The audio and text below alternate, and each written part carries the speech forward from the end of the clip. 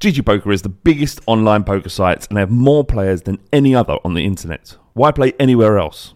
They have a wide range of games and unique features that you just can't find on any other site. GG Poker run huge tournaments with big prize pools and they hold the record for the biggest ever prize pool on an online poker tournament.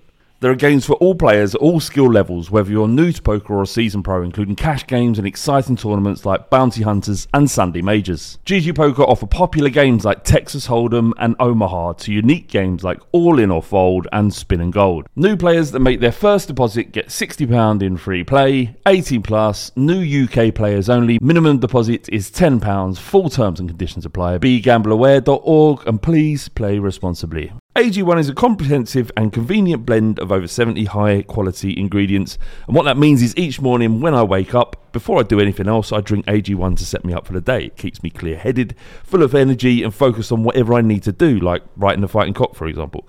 One scoop once a day before breakfast and that's it. I've actually found that I've not been needing coffee in the morning to get me started. I've still been drinking coffee because I love coffee, but it's not because it's like a necessity to do so. AG1 is made out of the highest quality ingredients subject to the strictest manufacturing standards. AG1 is NSF certified for sport, and this process involves exhaustive testing and verification that every serving of AG1 is exactly what you see on the label. If you want to take ownership of your health, try AG1 and get a free 1 year supply of vitamin D and 5 free AG1 travel packs with your first purchase. Go to drinkag1.com/the fighting cock. That's drinkag1.com/the fighting cock to get started and to help the podcast. Thank you very much. Have a great day and enjoy the show. Temple University is ranked among the top 50 public universities in the U.S. Through hands-on learning opportunities and world-class faculty, Temple students are prepared to soar in their careers. Schedule a campus tour today at admissions.temple.edu/visit. This podcast is part of the Sports Social Podcast Network. This podcast is part of the Sports Social Podcast Network. This podcast is part of the Sports Social Podcast Network. This podcast is part of the Sports Social Podcast Network. Geico asks, how would you love a chance to save some money on insurance? Of course you would. And when it comes to great rates on insurance, Geico can help. Like with insurance for your car, truck, motorcycle, boat, and RV. Even help with homeowners or renters coverage. Plus, add an easy-to-use mobile app, available 24-hour roadside assistance, and more, and Geico is an easy choice. Switch today and see all the ways you could save. It's easy. Simply go to geico.com or contact your local agent today. This podcast is part of the Sports Social Podcast Network. Geico asks, how would you love a chance to save some money on insurance? Of course you would. And when it comes to great rates on insurance, Geico can help. Like with insurance for your car, truck, motorcycle, boat, and RV. Even help with homeowners or renters coverage. Plus, add an easy-to-use mobile app, available 24-hour roadside assistance, and more, and Geico is an easy choice. Switch today and see all the ways you could save. It's easy. Simply go to geico.com or contact your local agent today. This podcast is part of the Sports Social Podcast Network.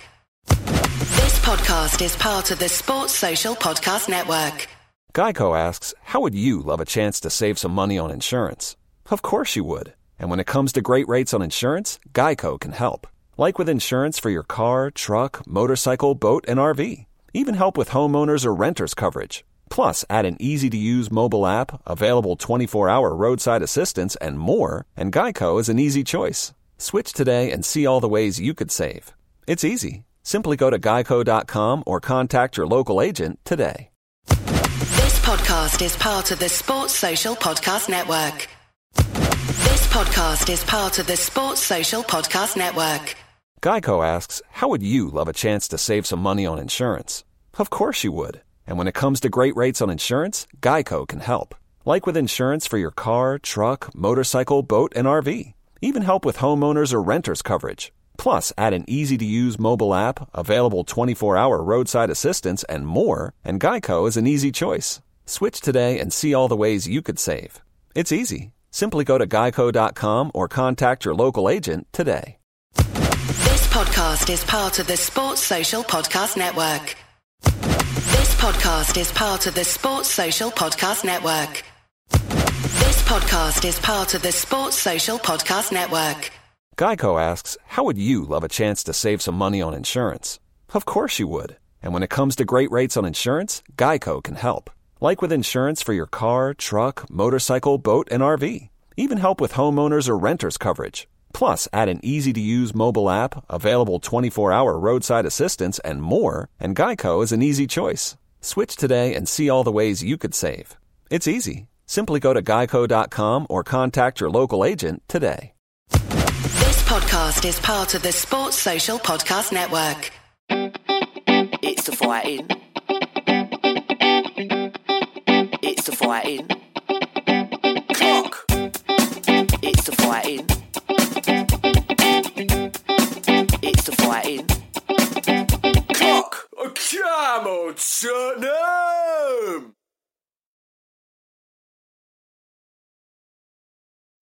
Hello and welcome to a very special episode of the Fighting Cock podcast. Today I'm joined by George Knott of Football Radar, and basically what happened, we got an email from George, didn't we, about a couple of months ago?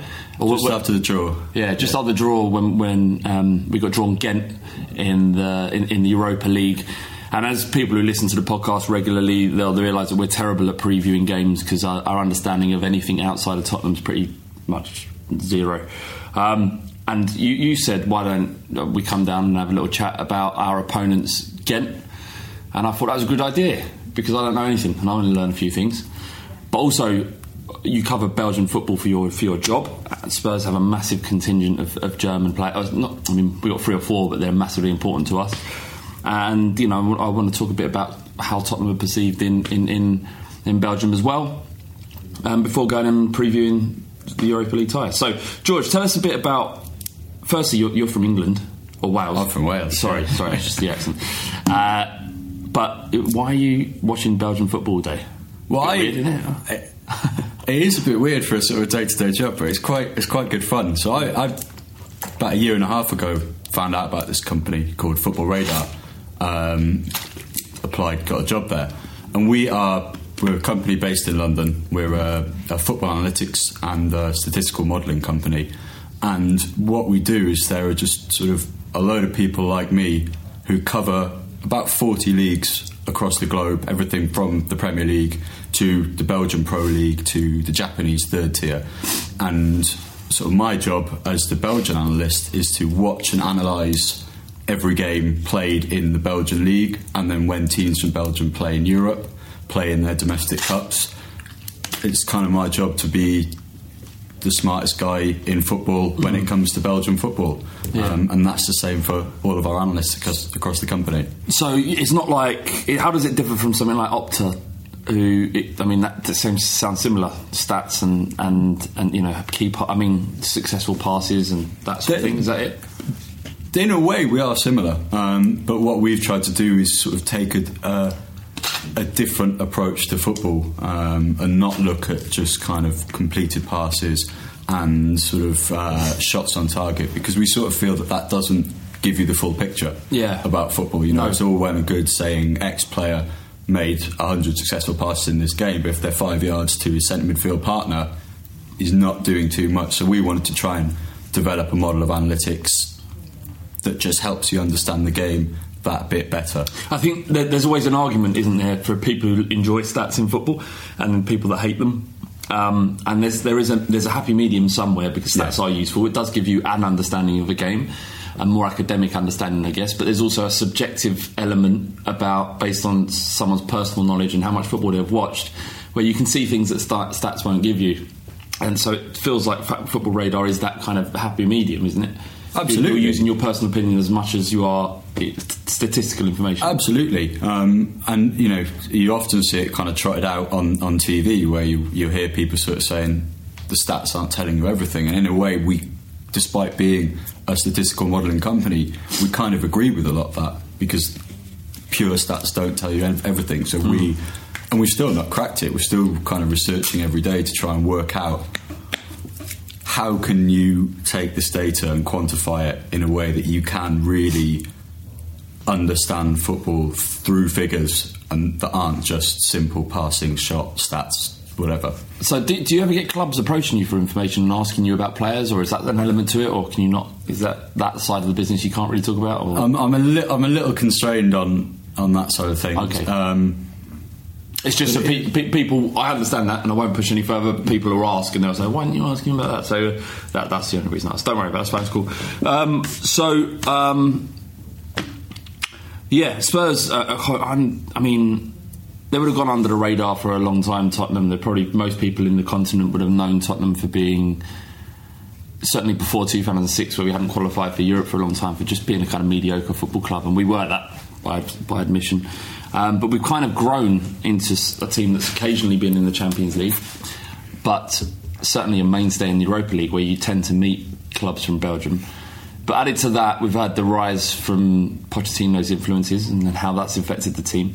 But most importantly, we've got Belgian national players in our side, and really well thought of. You know, Moussa Dembele. I know he doesn't start for Belgium. I think he should. I think he should too. Really? I think he should too. Right, let's start with him then, because he's my favourite. Well, I mean, it's an interesting one with the Belgian national team, because they massively underperformed in the Euros, and especially when you look at that kind of Spurs three of Alderweireld, Dembele and Vertonghen, none of them really. They had some injury problems as well, but none of them really kind of pushed themselves into the side in the Euros. And Dembele is a strange one. I mean, personally, I've said this for years. He's one of the best players I've ever seen in the flesh. Well, yeah. I was blown away the first time I saw him, and I think he will get a bit more time under Martinez. But there's still that kind of. I think a lot of the Belgian managers have seen Axel Witsel and Dembele as sort of a similar player, when Witsel has often been the one to take that role, and then they've opted for Fellaini, which I still don't entirely understand, but he does offer something different. But you have to feel that with Dembele's form this season at Spurs, he is going to come into that Belgian national team. I mean, I've been banging the Dembele drum for pretty much since he arrived at Tottenham. I absolutely love him. I adore him. I think he's amazing. And he kind of was brought in to replace Modric, which is a very difficult thing to do. I mean, I love Dembele, but Modric is probably the best footballer I've ever seen in the flesh. And then probably Dembele, just because of the way he plays, his strength, you just cannot get the ball off him, his skill. The only thing missing from it is that statistically sexy thing of assists and goals. I don't know if that's even a phrase, but he doesn't score that many, he doesn't assist that many, but all the good stuff that goes through Tottenham, that happens at Tottenham, goes through Dembele.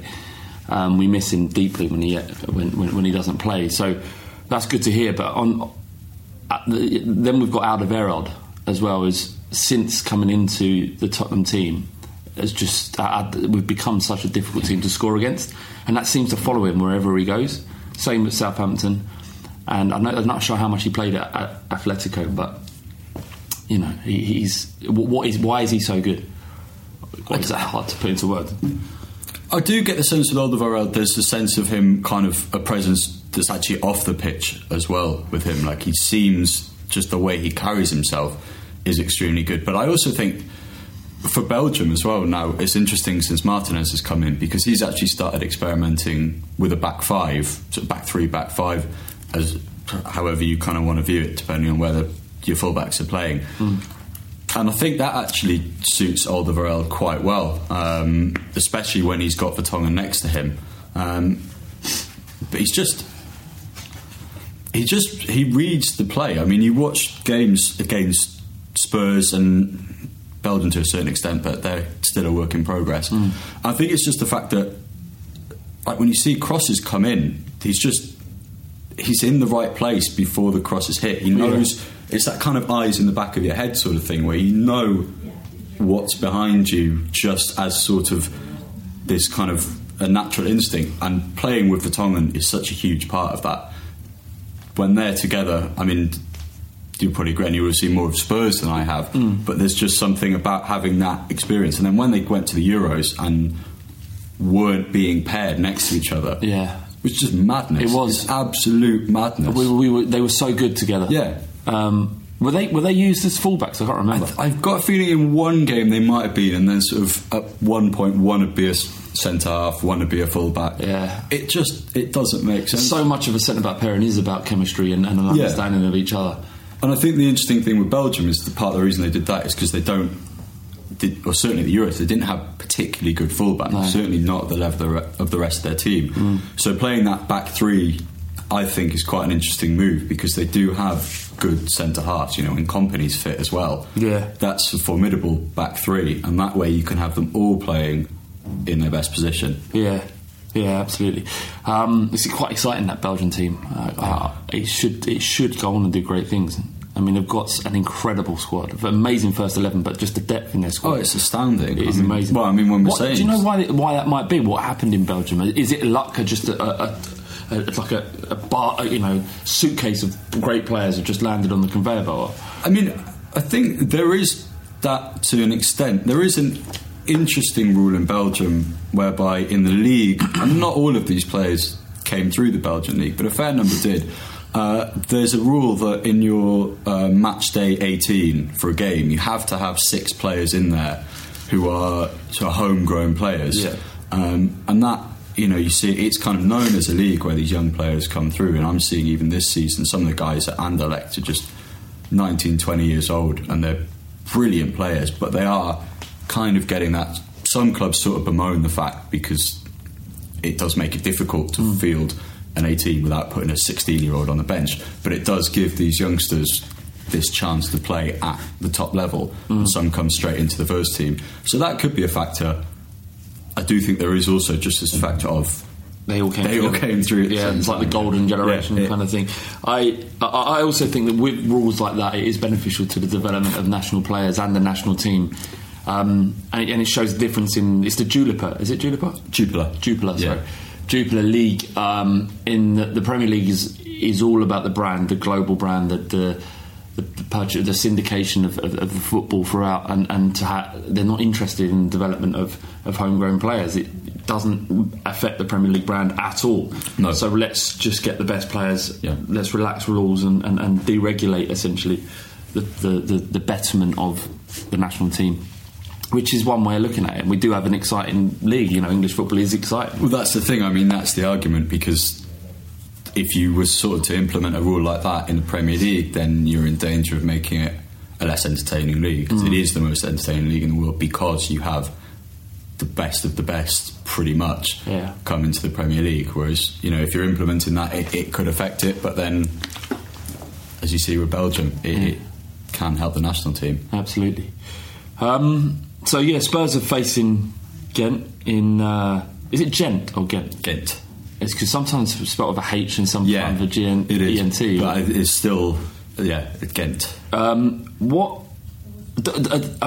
is Europa League football seen in Belgium? And because in England it's kind of seen as an inconvenience. Very few Spurs fans are looking at it, apart from the ones going out to Belgium that are going to go out and have a good time.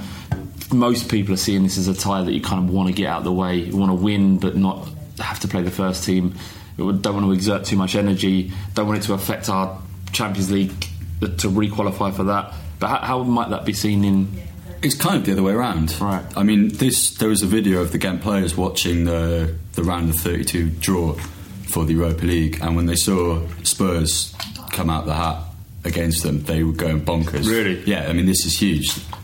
This is a chance. They could have been playing quite an obscure tie in Eastern Europe, and now they've got Spurs playing at Wembley. This is a massive game, and I mean, Gent especially, even throughout the group stages at times, the manager would... Whereas with Spurs, especially, I think if you guys were in the group stages of the Europa League, you'd expected Pochettino to go, obviously, strongest team in the league, and then rotate in the Europa League. Gent's manager, Van Hazebroek, often did slightly the opposite, and he'd play a bit of a weakened side in the league and then go full strength in Europe. How does he get away with that, though? Does he not expected to challenge for the title? Yeah, he is, and they're having real problems with it now, which is why these Spurs games are going to be interesting, because there's only 5 games left in the regular season in Belgium. 4 games by the time the first leg of Spurs-Gent has been played. And to challenge for the title in Belgium without going into this ridiculously complicated league system in too much depth, you have to finish the regular season in the top 6 and you get into the Championship playoff. Now, Gent are currently 5th. And the sort of 4 spots beneath them are so tight. So they basically got Europa League to contend with, which I would expect them to go full strength in, and then the league as well. And if they didn't finish in the top 6, it would be deemed a major disappointment. They're one of the big boys in Belgian football. What if they beat Spurs and finish outside the top 6? That's an interesting one, actually, because it would still be... It's a really strange one, because it would be huge for them to beat Spurs. Absolutely huge. Where did Gent have to finish in the league to qualify for the Europa League again? They'd have to finish third or fourth. In the playoff? Yeah, at the end of the playoffs. Second, third or fourth. And the top 2 go into Champions League? Only the first place goes directly into Champions League, and then second as qualifiers. Yeah. Alright, fair enough. So they're up for it. They're going to be up for it. Oh, they will be really up for it. And I think it would be, without being disrespectful, I think we run the risk of not being at the races at Tottenham. In the times when we've played a second string team this season, we've struggled massively. I can think of 2 games where we played well, and the game against CSKA at Wembley, where we beat them quite convincingly in the end. But Harry Kane was playing, Son was playing. I can imagine him resting some during this game. So how do Gent beat Tottenham if they're the underdogs? How do you think they can beat Tottenham? I mean, I'd say their main outlet is sort of Gent's top scorer. They're the striker, a guy called Khalifa Koulibaly. And it's sort of the way I'd sort of put him to you is he's almost kind of Marley's answer to Peter Crouch. He's this huge kind of 6'7", very physical striker, actually, more so. He is such a threat in the air. He's so ungainly on the ball. I mean, sometimes you see him on the ball and it's a mystery that he's playing at this level. And then you see a cross come into the box and you realise why, because he can be a real threat from set pieces. He scored a volley in the last minute of the group stages of the Europa League to send Gent through, and he's kind of this headers and volleys sort of guy, and he's the guy they'll probably look to. But do they play quite direct then? When he's 3-4-3, when he's playing, tactically they're a really interesting team. They kind of don't really play a recognised formation. It's sort of 3-4-3, sort of 3-6-1, but they go to a back 4 at times. They'll often play with a winger on one side but not on the other side. They play with a lot of very asymmetrical formations, which sometimes, if a team hasn't put in their homework against them, then they could cause them trouble, because the players pop up sort of where you wouldn't expect them to be. Yeah. And I think that's probably how they would... I mean, to be honest, if I'm being totally realistic, if Spurs played their strongest team, which they're not going to, I don't think Gent would stand a chance. They're not of the quality of the Spurs that I've seen this season playing time and again in the Premier League. So where there could be weaknesses is if Spurs are playing a slightly weakened team and playing people not in positions they're familiar with, then there could be real trouble. I think that definitely will happen. Kane won't play, Alderweireld won't play, Vertonghen isn't fit, Dembele won't play, Winks will likely to start. So we'd likely to see a team that has probably plays 3-4-3 or 4-2-3-1. I was going to ask you that, would you? Because I know sort of Pochettino at times this season has gone into a kind of a back 3 or back 5. Would you think he might revert to that then against the team that plays that system? His favourite position is 3-4-3 with Danny Rose and Walker as, I mean, you'd say wing backs, but their average position when we play at home is almost the most forward. Yeah. You know, they're literally sitting there. It's almost like an old-fashioned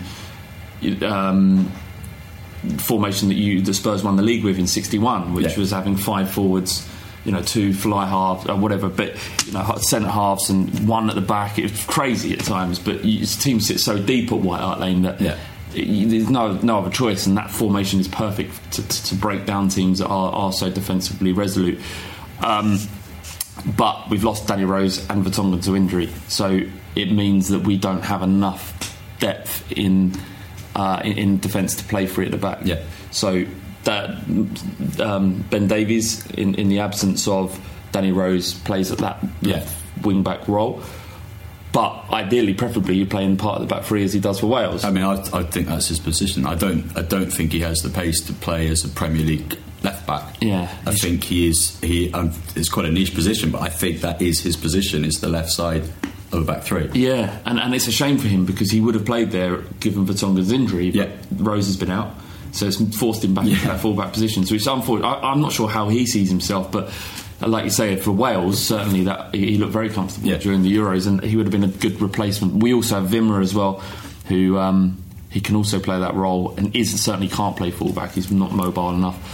But I don't know. It'll probably end up being a 4-2-3-1, or if he can squeeze free at the back, then he will. But I'm not entirely sure. So, who you mentioned this here? 442's 50 best managers in the world. Their manager, Hein van Hazerbroek. Hein van Hazerbroek. Yeah. I'm not entirely convinced I'm saying it correctly myself. But yeah, it's sort of what I was saying about them tactically. And I think at the end of last year, 442 magazine released their 50 best managers in the world for the year, and he was number 28. I think one place ahead of Giorgio Sampaoli. So kind of really mixing it with the top guys in the world, and he is a really forward-thinking manager. I mean, they've struggled this season, but in season before last, he won the league with Gent. It's the first time they'd won the league. He then last season took them to the last 16 of the Champions League, which I mean for them was madness, absolutely enormous. Yeah, I mean to go out at that stage, it was still a huge success for the club. The problem with them slightly was their three best players really last season all left in the summer and did not really replace them. There's a guy called Sven Kums who was bought by Watford and has been sent out on loan to Udinese, where he's just not having a great time. They had a striker called Laurent Depoitre who went to Porto, again has struggled. And then their goalkeeper went to Newcastle. He's a guy called Matt Sells and has just totally flopped at Newcastle. Really? Which is bizarre because he was so good last season. Sometimes for footballer you can understand it because you get into the Premier League, even with Watford, more money. If you have a good season, you could end up moving to a bigger club in the Premier League, and you can set yourself up for life, and you understand it from their perspective. But so much about football seems to be about the whole package, the whole club. Are you having the right manager? Are the tactics correct for you? Is the environment supportive? And then it isn't just to say to you, you're a great player and you leave the club. You saw some of the Southampton players that left Southampton and went to Liverpool struggled massively under Brendan Rodgers. Yeah, because Brendan Rodgers has a different method to Pochettino. Lovren and Lallana have come good under Klopp, but it seems it's a shame sometimes that players are less willing to stick around and see things through. But by the same token, you can understand why they didn't move. And I mean, with sort of going back to Belgian football, with the top clubs, it's just how life works in football. Players don't. If you have a really good season, they don't stick around. You know, it's a feeder league really to the bigger European leagues. What Gent failed to do though was replace them, which they've struggled with this season. Yeah, they might have replaced them in this transfer window just gone. They bought 8 new players, broke their record transfer fee twice because they was just thinking, look, we've really struggled without these 3 guys. We need more players in. What did they spend? I think their record fee, they spent around 3 million euros first off on a goalkeeper, a guy called Lovre Kalinic, who they brought in from Croatia. And then they spent about 3.5 million on a guy called Yuya Kubo from Young Boys in Switzerland. He's a Japanese kind of second striker sort of guy. And they both look good so far, but they've only played 2 or 3 games each for the club. What is that a large transfer fee in Belgium? Yeah. So I mean, in the summer window, the largest fee that's ever been paid by a Belgian club was around 9 million euros for a guy called Nicolai Stancu, which was paid by Anderlecht. So that gives you, Gent are one of the bigger teams in Belgian football, and their record transfer fee was 3.5 million. So players go for a lot. I mean, Genk this window sold Ndidi to Leicester for around 15 million pounds, and Leon Bailey to Leverkusen for I'm not sure the exact figure, but a similar fee. So the outgoings players, fetch a lot of money, but they just don't often bring in players for the same value. You rate him quite highly, don't you, Ndidi? I do. I mean, at Genk he was superb for his age as well. They play such an attacking formation. He would essentially at times play as a one-man midfield and would still just mop it up and wander around. Would they have replaced him to kind of fill that gap left by Kante. I think that was the idea.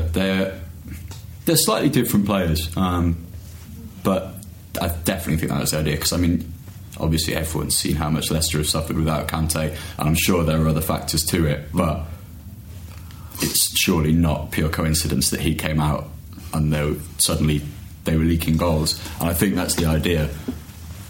He's not N'Golo Kante at the moment. He's so young, but I do think he will grow into a really decent sort of top level footballer. Yeah, and what about Spurs? I mean, we have a penchant for Belgian players. Is there any young players that we especially should be looking at, or anyone you think that might fit? There are a few actually. There are a couple of guys at Anderlecht who I've been so impressed with this season. They've got two central midfielders, both young Belgians, both capped by Martinez recently. A guy called Yuri Tielemans and a guy called Leander Dendoncker, and they're two players I would see fitting a Spurs system quite well, because they're hard-working midfield players, quite well disciplined. But there's another guy called Henry Onyekuru, who's a 19-year-old player, was on the brink of going to Celtic in January actually, and he's a winger, and he came in this season. I'd never heard of the guy before the start of the season, and it's just blown people away.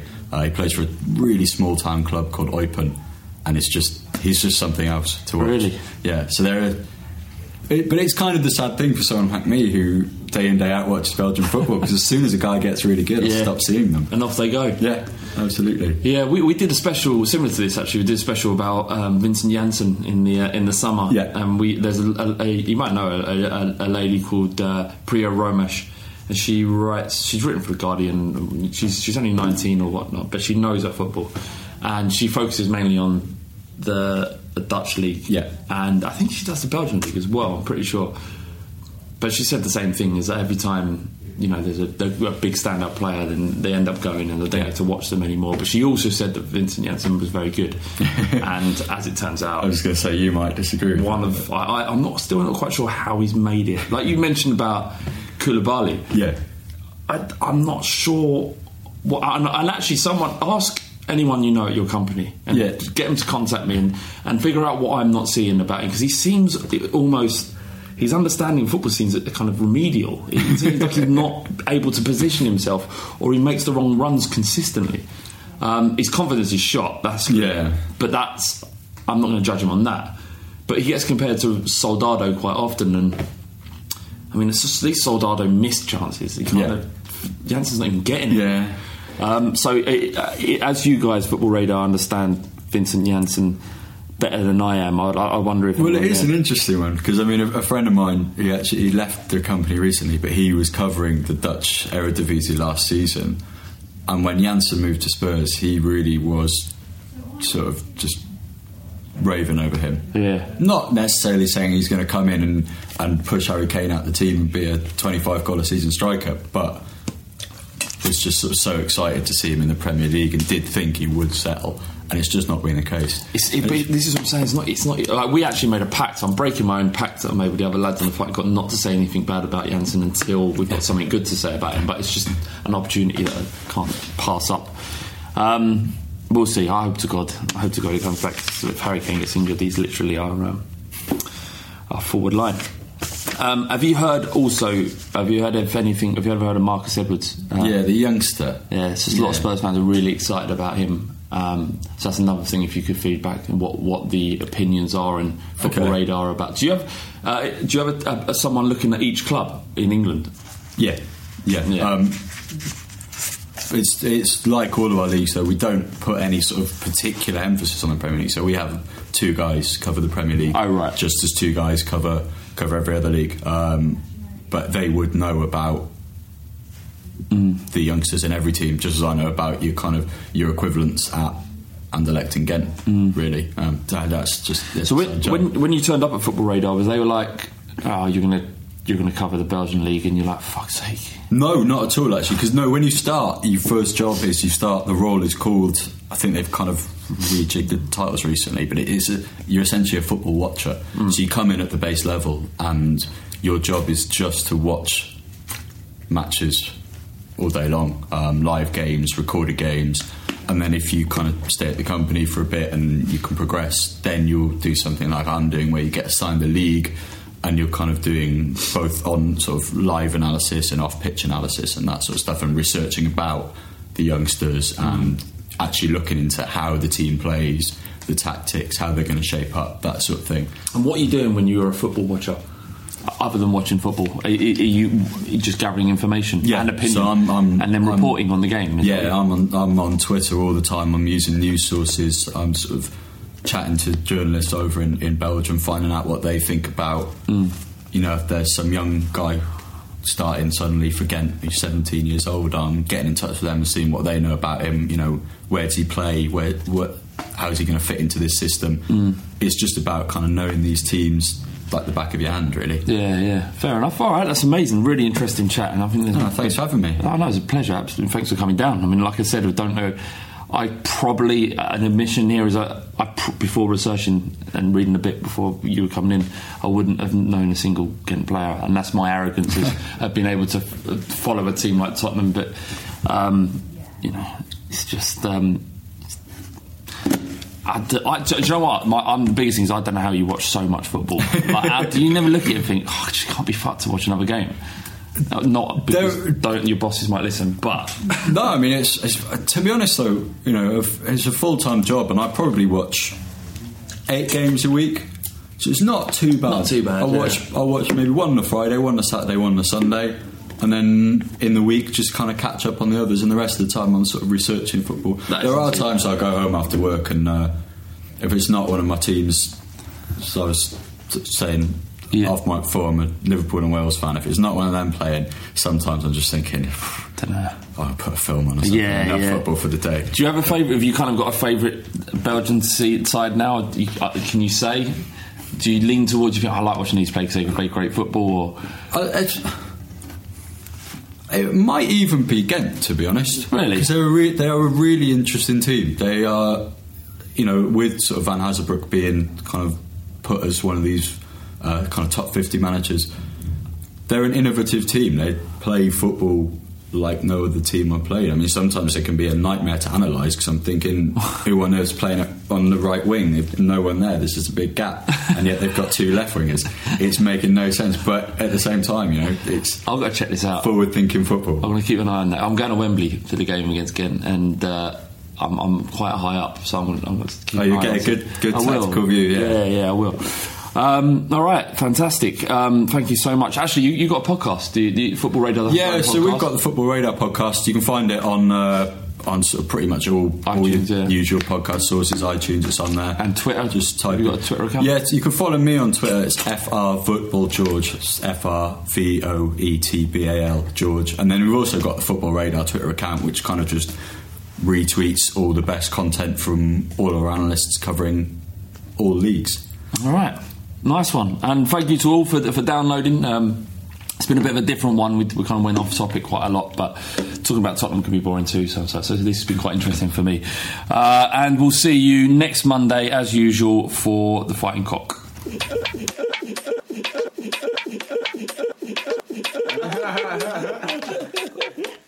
Spooky's no longer the big dog. Ricky is. I'm not a big dog. You are. I'm just the main dog.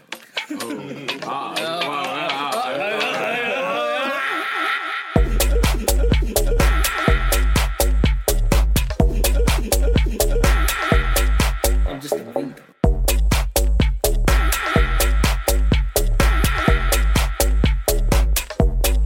I'm just the main dog. Sports Social Podcast Network. Sports Social Podcast Network. Sports Social Podcast Network. Sports Social Podcast Network. Sports Social Podcast Network. Sports Social Podcast Network. Sports Social Podcast Network. Sports Social Podcast Network. Sports Social Podcast Network. Sports Social Podcast Network.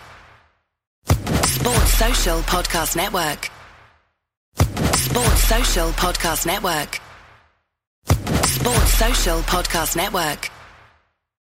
Sports Social Podcast Network.